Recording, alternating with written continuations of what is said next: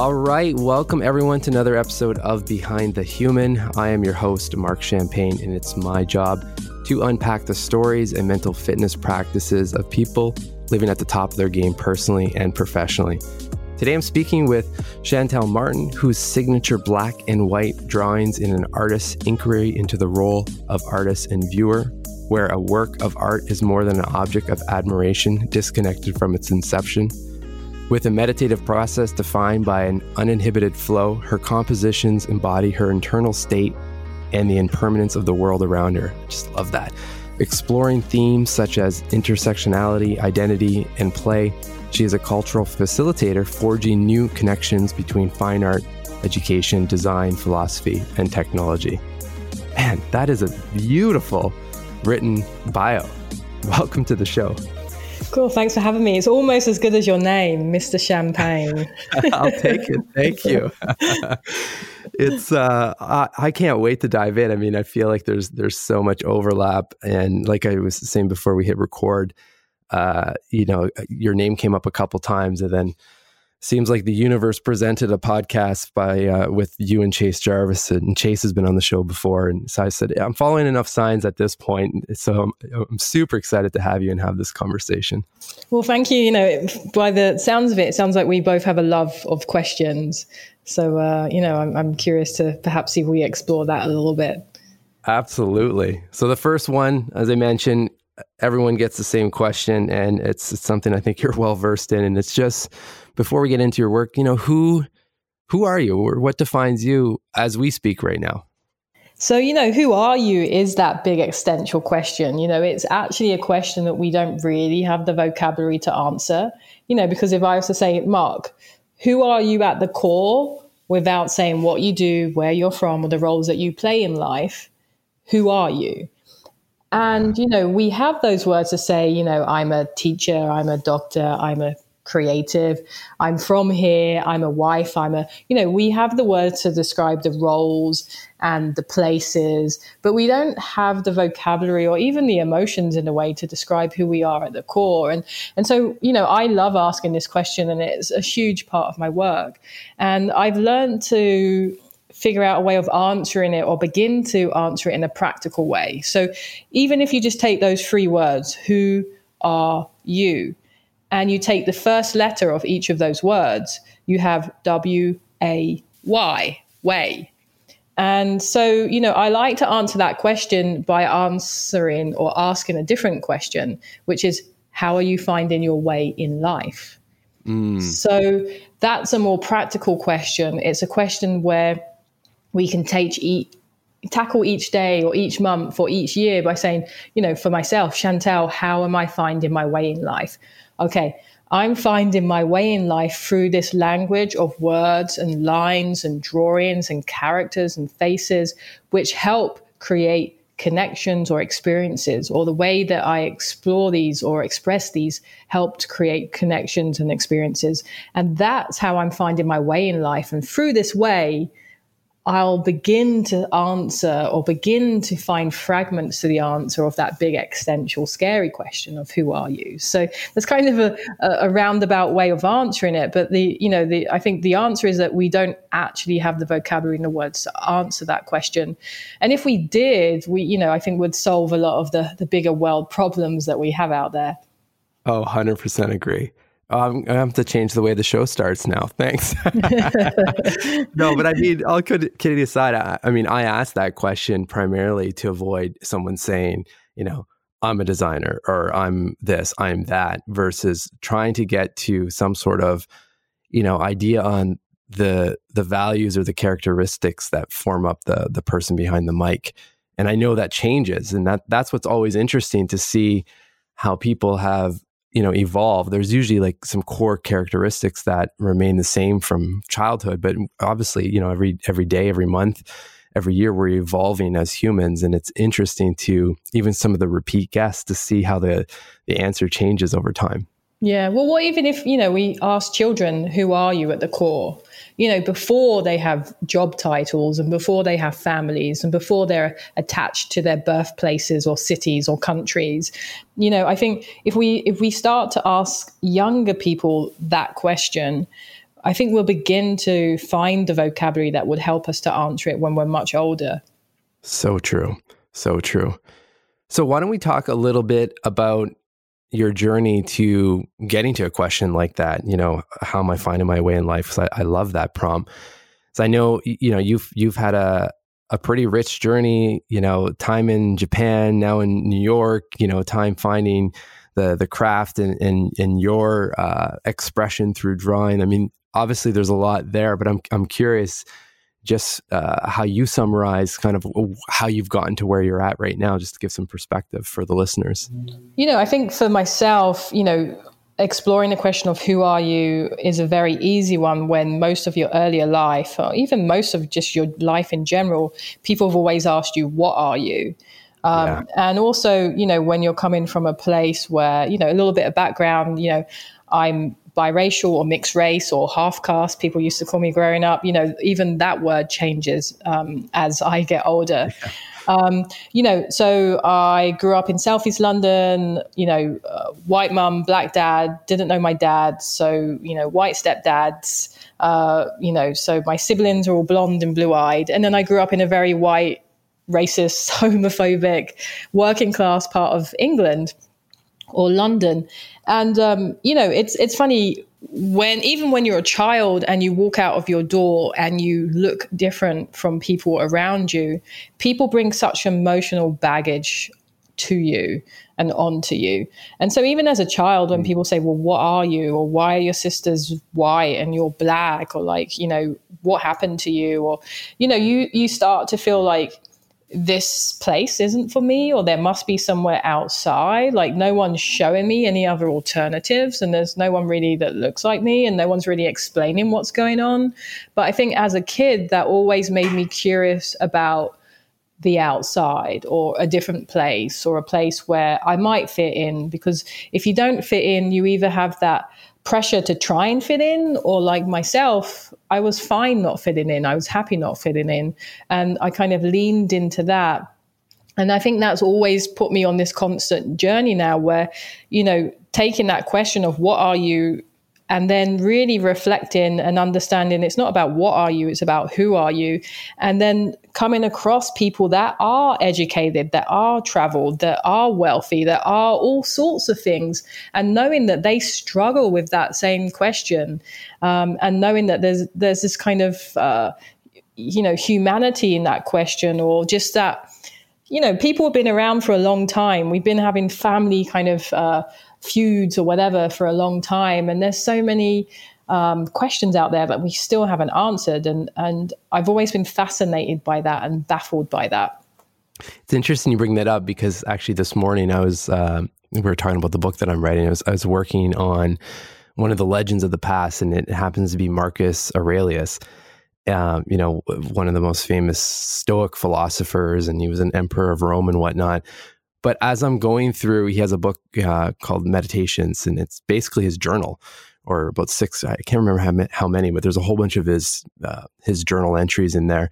And there's a passage in there at one point that basically is just reflecting on the fact that everything just repeats. It's like, you know, his words were from 2,000 years ago, but if you take the cover away and the person's name and the dates, it's the same shit we're all dealing with right now. Exact same thing, right? Like processing fear and trying to understand who we are, and, you know, how to manage, you know, anxiety and this and that, and dealing with loss. Like it's all the same stuff, right? Yeah. So, you know, and I know you're here to talk about me, but I love these questions too, because it's like, all right, so you mentioned Marcus. I don't know that name. Yeah. You know, you said it like I would know, but I don't know. But what's his last name? Just so that people can hear that again. Marcus. Yeah, Marcus Aurelius. Yeah, I see. I probably won't remember that. But, you know, I look back at some writings, you know, from England from the 1600s, when they say, you know, the outsiders, the immigrants are coming and taking our jobs. And, you know, that could be from last week or, you know, like last year. So does progress exist? And is it, you know, what am I trying to say? Does progress exist, or is it just the scenery that's changing? And if that's the case, like, why do we keep fooling ourselves and pretending that there is real change? Powerful. Flipping the questions around. That's a great. No, I'm desperate for some answers here, Oh, but I think, I mean, I don't know if I have the answer to that, other than what I've been realizing, just again, going through this book process, and especially when studying, these people that have lived, thousands of years or hundreds of years ago. I want to lean towards the fact that, I think the scenery has changed, because a lot of people could think too that, okay, 2,000 years ago, they didn't have the same realities and stresses that we have today. We're getting hit with all this technology and content, but so that is true, but also not true, because you're dealing with like plagues that literally wipe out, 10 million or 5 million people. And at that time too, they're, having 13 kids and 3/4 of them die before you die. Like there's all, it's just, like you said, it's a different scenery. And I can take comfort, at least on my side, knowing that, okay, I'm not alone trying to figure this stuff out. It's not the first and not the last one that will have to, process some of these thoughts and emotions. And look, there's stuff we can do, right? If we can slow down and think about it. But ask the questions you're asking. I think it is by design. It's by design, and it's built into the system. Institutional memory loss isn't by accident, because it's just when you look at anything, or even if you look at, world wars, it's like a lot of the reasons why these wars happened come down to colonialism, and are usually covered up, or, the people are made to think it was something else. But basically it was Great Britain or America practicing colonialism, which, in school we're taught that it's, when a country goes somewhere and puts down a flag, which it's not. It's when a country goes somewhere and rapes and pillages and kills and takes over, and does it again and again and again. And kind of, it's like we just don't call things for what they are. And, I think that's by design with regards to the governments and the people who profit from war. Why isn't war non-profit? Why, when people sell weapons, do they make a profit? Why is that one of America's biggest exports? Like, why do people profit from that? Because there's no incentive for it not to be there, and there's no incentive for people to remember what happened before, so these things are avoided. And so, these are things I often think about. Yeah, I agree. Well, just the last point on this one is I definitely want to get back to you.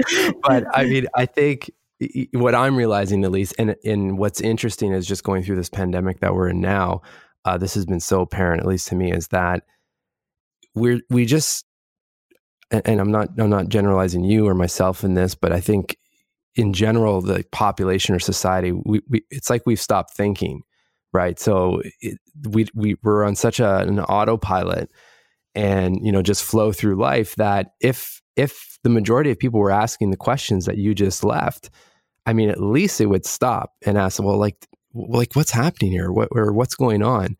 And that's, that's the point of this podcast, obviously. And the whole reason I'm writing this book is just to show that all of these people that we may, look up to, or for whatever reason have inspired, us to read the profile or look into their work, are asking these questions. So it's like, how can we get people to just, slow down a bit and clear out some of that mental fog and think? And maybe it's journaling, maybe it's drawing, maybe it's meditation. I mean, I don't really care, as long as something is pausing, right? The narrative that's going on in your head, or pausing the fact that we're on like this never ending escalator. Yeah. And that's why one of the reasons I love drawing, and, try to remind people that, we all drew as children. We were all given this gift that allowed us to have this interaction and this connection between our head and our hand. And that is for a reason. We were given that so that we can extract ourselves in a way, so that we can calibrate ourselves, so that we have an understanding of where spatially ourselves are in the world. And there's so many benefits from that interaction, and the result being drawing or writing or something in between, music, et cetera, et cetera. And, just along the way, adults believe that they can't do those things or that they're for children. And I think when that happens, they just miss out on such a huge benefit that could serve them in their daily lives. So, I'm so fortunate that I draw as a career or as a hobby or as everything in between, because it means I'm constantly using this tool that is a meditation in a way and does allow me to pause and does allow me to reflect and does keep me present and all of those things that come with it. So what was it then that, do you think that it was for you that, you didn't essentially follow the mainstream, who most of us, like you said, kind of give that up, right? Was there something? Yeah. How did you hang on to that? It comes back to the beginning. Earlier I just spoke about when I walked outside of my house, I was completely different from absolutely everyone around me. And actually also when I was inside my house. So why would I listen to someone if they said, oh, you can't do that or you can do that? Because I was faced with that in pretty much every aspect of my life. And so my life came about having security and confidence in myself. When everyone is, when you're bullied or when you look different or when you're an outsider or when you don't fit in, you have to be confident and you have to be secure and you have to listen to yourself and not listen to others, because everyone else is just telling you what you can't do. And when that's coming from all directions, you're not left with many options apart from saying, well, I'm going to do what I want to do and I'm going to be defiant. And if someone tells me I can't do it, I'm going to show that I can do it. And I think drawing in a way is wrapped up in all of that. You're taught that, oh, this is, you go to school and you learn about Picasso and Magritte and, all of these old dead white guys that you can't see yourself in. And then you're told that you actually can't do what they're doing. So at some point, you got to just say, well, I can do what I'm doing and, continue that through your adult life. And I think, reminding a lot of adults that perhaps didn't have that pressure or perhaps had that pressure to fit in, and in a way they did fit in, with that pressure, sadly, is sometimes a loss of that confidence in drawing or that confidence in mark making. I heard you say at one point, when you draw live, which I'm curious to see how that's morphed, obviously, given what's going on in the world right now. But when you're drawing live, you said something like you have no time to be anyone else. Yeah. I'd just love to get your thoughts behind that. It's such a beautiful line. If I'm sitting here drawing by myself, I'm going to get distracted. I'm going to put the TV on. I'm going to watch Netflix. I'm going to go to the fridge. I'm going to eat something. You're human. I'm going to do something else other than what I'm setting out to do. But if I'm standing in front of if I'm on a stage or I'm standing in front of people and I'm drawing live, I'm in that role. I'm an artist. This is what I do. I don't have time now to be insecure or overthink things or be distracted. I don't have time to overplan what I'm doing. And more importantly, I don't have time to be anyone else but myself, because I'm in the process of making. And there's something so refreshing about that. And I wish it was something that we could all try, where you put yourself in a position where you take time away and there's no time to think, plan, hesitate, or be anyone else but yourself. And then doing that so many times so that you can look back at the work or the lines or the words that you're creating and then get to really see yourself reflected in that. So cool. What does it feel like when you're in that place? Do people disappear essentially, or like what's it like? It's really exciting, but really scary at the same time. I remember once back in, I think, 2014, I had a museum show at this place called Makada, which is the Museum of Contemporary African Diaspora. And it was the opening night, and, I'm doing a live drawing on this, this paper on the wall. And, I was too scared to turn around. And when I turned around, the room was, and this is hard to think of right now, but the room was packed. Like, you could not fit another body in that room. It was shoulder to shoulder. The whole room was packed. There's a couple hundred people in the room. And I turned around, I went bright red. And then I just was like, I waved at everyone. Everyone waved back at me. And then I turned around and then I kept drawing. But, it gave me that sense of like, oh, this is what like musicians or rock stars must feel like in a weird way, because, I turned around and I did a gesture And then this whole room made that gesture back. And it that kind of showed me that there was a connection at that point. We were all connected through these lines that I was making. And for that connection to be authentic and real and honest and truthful and all of these things, I just had to allow the pen and that movement to go and do whatever it wanted to do. And I'm also, I'm kind of that tool or that vessel. Sounds a little cheesy, but that's just how it is. I'm allowing that pen, and that pen or that moment is connecting every single person in that room. So when we all step away and come back to that drawing, everyone knows how it was created, and everyone in a way was a part of it being created. Wow, that is powerful. And congrats to you for not just freezing and dropping the pen. I feel like that would have been my scenario. Either that or say, okay, everyone, now we're going to sing this line. You sing it back to me to get the real rock star experience. Yeah. No, we'll get there eventually, I'm curious because, at this point, if you come across any of your work, you can immediately tell it's your work, which is a beautiful thing, obviously, and I'm sure something you're proud of. But I'm curious if you what kind of subtleties you've noticed have changed over the years as you are evolving as a person. Because I get the sense that like what you just described, like you're kind of channeling that energy from the crowd or whoever's there, but there's also what's coming from within. Like, have you noticed these subtleties in your work? Yeah, so definitely, and that's the great thing about having a creative path in a way, is that you have that power of reflection. You're leaving these things behind that over time tell a story and evolve in a way. And especially, with my line work or my drawings, I look at, kind of a mural or something that I did 4 or 5 years ago, and I look at it or pictures of it and I say, wow, it's so dense and there's way more words. And so I think the main change that I'm seeing as I look back over my work is that the space is growing, the nothingness is growing.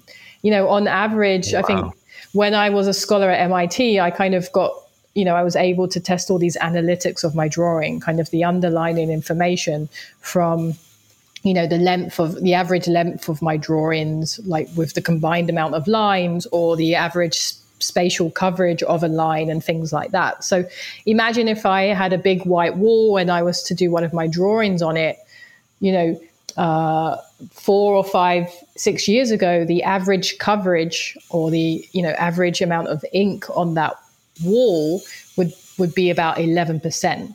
And so, that's like still 90% white space, but now it's about 8%. So there's almost less with more. And so that's what I've noticed, kind of from a nerdy standpoint, is that cool. That there's more space in my work. It feels like it can breathe more. But, that's interesting because I'm thinking, well, what am I leaving behind? Yeah, that was my next question. Like, where does that stuff go? And because it does feel like, and then, when I'm 60, are there even less lines? And, it's funny when I think of that, because often I have a big white canvas, for example, and I make that first line. There's a part of me that just wants to leave that one line, because that initial first line is sometimes so beautiful. But then the other half of me was like, oh, that's a joke. That's like, when these artists just put up a white canvas and, give it this big, dark and deep and meaningful like name. But I do feel like, there is a confidence in being able to put one line on a whole canvas and then walking away.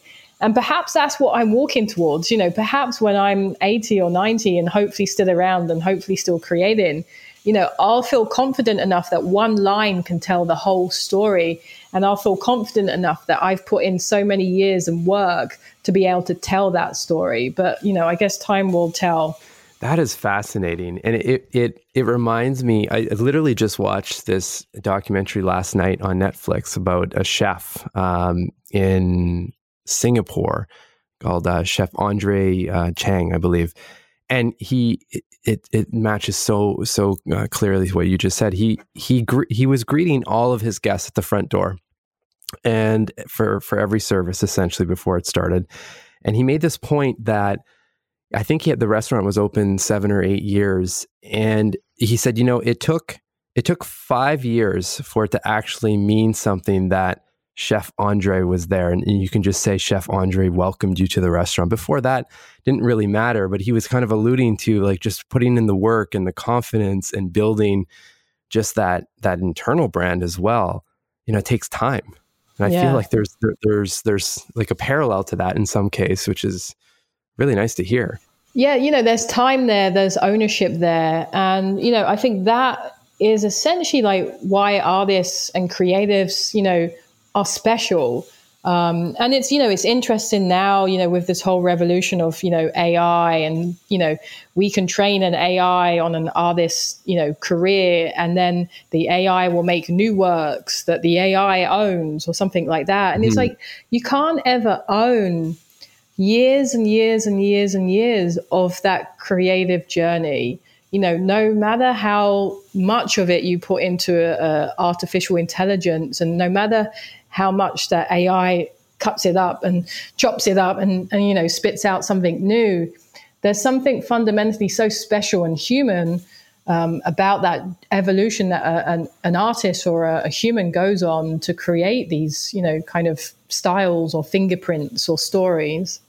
Yeah, well, and that's that's just the pure gift, and everyone is doing something to that level. Obviously, others are like yourself are at higher levels in the sense of doing it more often, and that's your craft and your dedication. But I'd encourage everyone listening. I mean, we all have that part in us, essentially.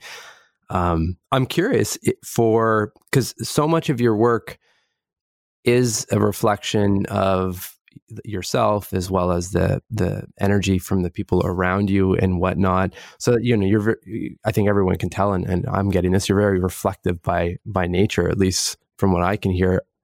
Are there any other mental fitness or practices in your life that you default to outside of drawing that either completely help you disconnect from that world or help become even more clear when a pen or a marker hits the canvas, so that you can actually feel and channel that energy? I just think conversation and just talking to different people. I love talking to smart people. I love talking to academics. I love people that spend their life in books, because I'm not a reader. I've probably read, 10, 20 books in my whole life. And, that's just not how I learn. But there are people that do learn in that way, and I'm curious about them. And I'm curious about people who have a great knowledge of history and languages. And so I think those conversations with a whole gamut of people really intrigues me and inspires me in a way to, then go off and do my own kind of little thing in a different way. I love that. I love the like we all have access to that, right? You don't have to download an app to do that. Yeah. which is really nice. Yeah, you can learn so much from people, and there's so much out there. There's so many interesting people out there with, stories or histories. And I'm always curious about that. I don't necessarily want to go out and read a book about that, but I love to hear someone talk about those stuff. Mm-hmm. I definitely want to talk about the work that you did with Baron Fig. The backstory with the book and everything. And Joey's been on the show a couple times as well. And, I was just looking at the Simple Observations, I guess it's a notebook or journal, limited edition that you did in collaboration with them, with 375 prompts. I mean, that gets a prompt guy really excited. So how, where did that come from? And, why Simple Observations? Yeah, it's funny. When I connected with Baron Fig, having a completely different idea and, almost a collaboration with them, we ended up going down a different path and ended up with Simple Observations. And, it comes back to that love of questions. It comes back to that love of trying to encourage people and inspire them to pick up a pen, to see what's in front of them, to maybe daydream and see what's not in front of them, to imagine things that maybe don't exist or do exist. And it's, I think it's kind of a really great notebook for that and the solution for that. You know, you could also just pick it up and use it as a notebook. And, you know, if you come across a question that hits you, then, you know, you could just answer that one. And so, you know, I love that you're also not really forcing it upon people, but you're giving them the ability or the option or the gift of exploring those things. And timing wise, you know, we were working on this, I think, through some of last year into this year. And then, you know, it came out at a time where I think reminding people about the simplicities of things in front of them, or the simplicities of things that people can imagine, you know, it's a real benefit right now too. Yeah. Well, that's what I love about, well, really everything that you've been speaking about. I feel like, you know, a notebook like that with these prompts, your work, I mean, it all to me stimulates this training of your mind to see these little details, right? And again, like coming back to our conversation about the prompts and like the repeating of history, that, you know, many people just don't slow down the spinning of their mind enough to see it all there, because it's all there. It's not like, you know, you and I aren't inventing questions and inventing drawing or like an expression like that, but, you know, you've slowed down enough to connect to that. And for me, I've slowed down enough to see the questions that are there, which it just keeps giving, because I feel like you start noticing so much more around you. It's like your senses have been fired up to this whole other level. You know, that all of that sounds obvious, but we just don't do those sorts of things. And you know, it's just, why would we? Because we're trying to survive and live and, you know, navigate crappy healthcare and all of these other things, education and transport. And, you know, unless you live somewhere quite simply, living in a city in today's age is not simple. And so I think having these reminders or these tools to create those bridges or to create those opportunities whenever possible is so important, because, you know, we are caught up in this incredibly unnecessarily complicated world and time that we live in. And so sometimes just working with the obvious and working simply, you know, I've not invented anything new. I draw with a line. I've just dedicated a lifetime to it so that I can tell my story or create these connections like I spoke about, or, you know, try and inspire in these simple ways. And hopefully there's a connection within the simple, because we've tried overly educated, dark and deep and meaningful. And you know, where's progress? You know, we spoke about that. There is no progress. So why not create stuff that's playful and whimsical? And, you know, if we're moving away from this dark place, why not move towards a lighter place? And I think that lighter place is within, you know, words and lines and drawings and literature and film and all of those creative industries. I wanted to ask you, why black and white? You know, there isn't a lack of color. And it's always funny because I get asked this question, you know, why black and white? And I'm like, well, in 2018, I did a whole show of color. And, you know, when I lived in Japan, I had a whole career in color. And it just shows, you know, like, if you do something predominantly, that becomes the thing that you do. Yeah. You know, you could be writing all sorts of things, but the thing that you write about predominantly, people will be like, oh, why don't you write anything else? Like, why are you only writing about questions? I saw you in purple once. I was like, wait a second. yeah. There was a time where purple was my favorite color and I wore it all the time. So, you know, I like to answer that question in the sense by saying, you know, there isn't a lack of color. Like, it is there. You just have to look a little bit harder. But also, like, there's so many reasons I love black and white. You know, it's simple. You can't hide. You know, when I look at lines or black and white artwork, you see everything because it's so transparent and it's so bare. And, you know, I love the transparency of it. I love the honesty of it. I love the calmness of it. I love that you can't hide things in it. You know, and there's also that reflection of self, like I'm half black and I'm half white myself. And so there's that extension from myself from it. But, you know, often when I'm working with other people, be it in collaborations or drawing on people or digital work, you know, there is often color, but I do think there is a very meaningful calmness about working in black and white. Yeah, I agree. I mean, just taking in your work, I can feel that, and thanks for answering it. I know you get the question often, but I asked it because, for the very reason how you replied, because I think there's so many parallels that even if we're not drawing, that we can stop and reflect on, again, getting back to some of the basics or the simplicities of life, and seeing things without all the crazy detail around it. Right? There's so much there in what you just said that we can slow down and reflect on ourselves through our own, prompts and whatnot. So I appreciate it. And, and we cover artwork up with color, and color, I think there's this theme that, as I think back and reflect on our conversation, there is this theme or this need or this want for transparency, for things to be bare, from societal system to the work that I'm creating. I think there is that question or that want, and maybe I'm executing it or getting to some solution through it by predominantly working in black and white myself. Sure.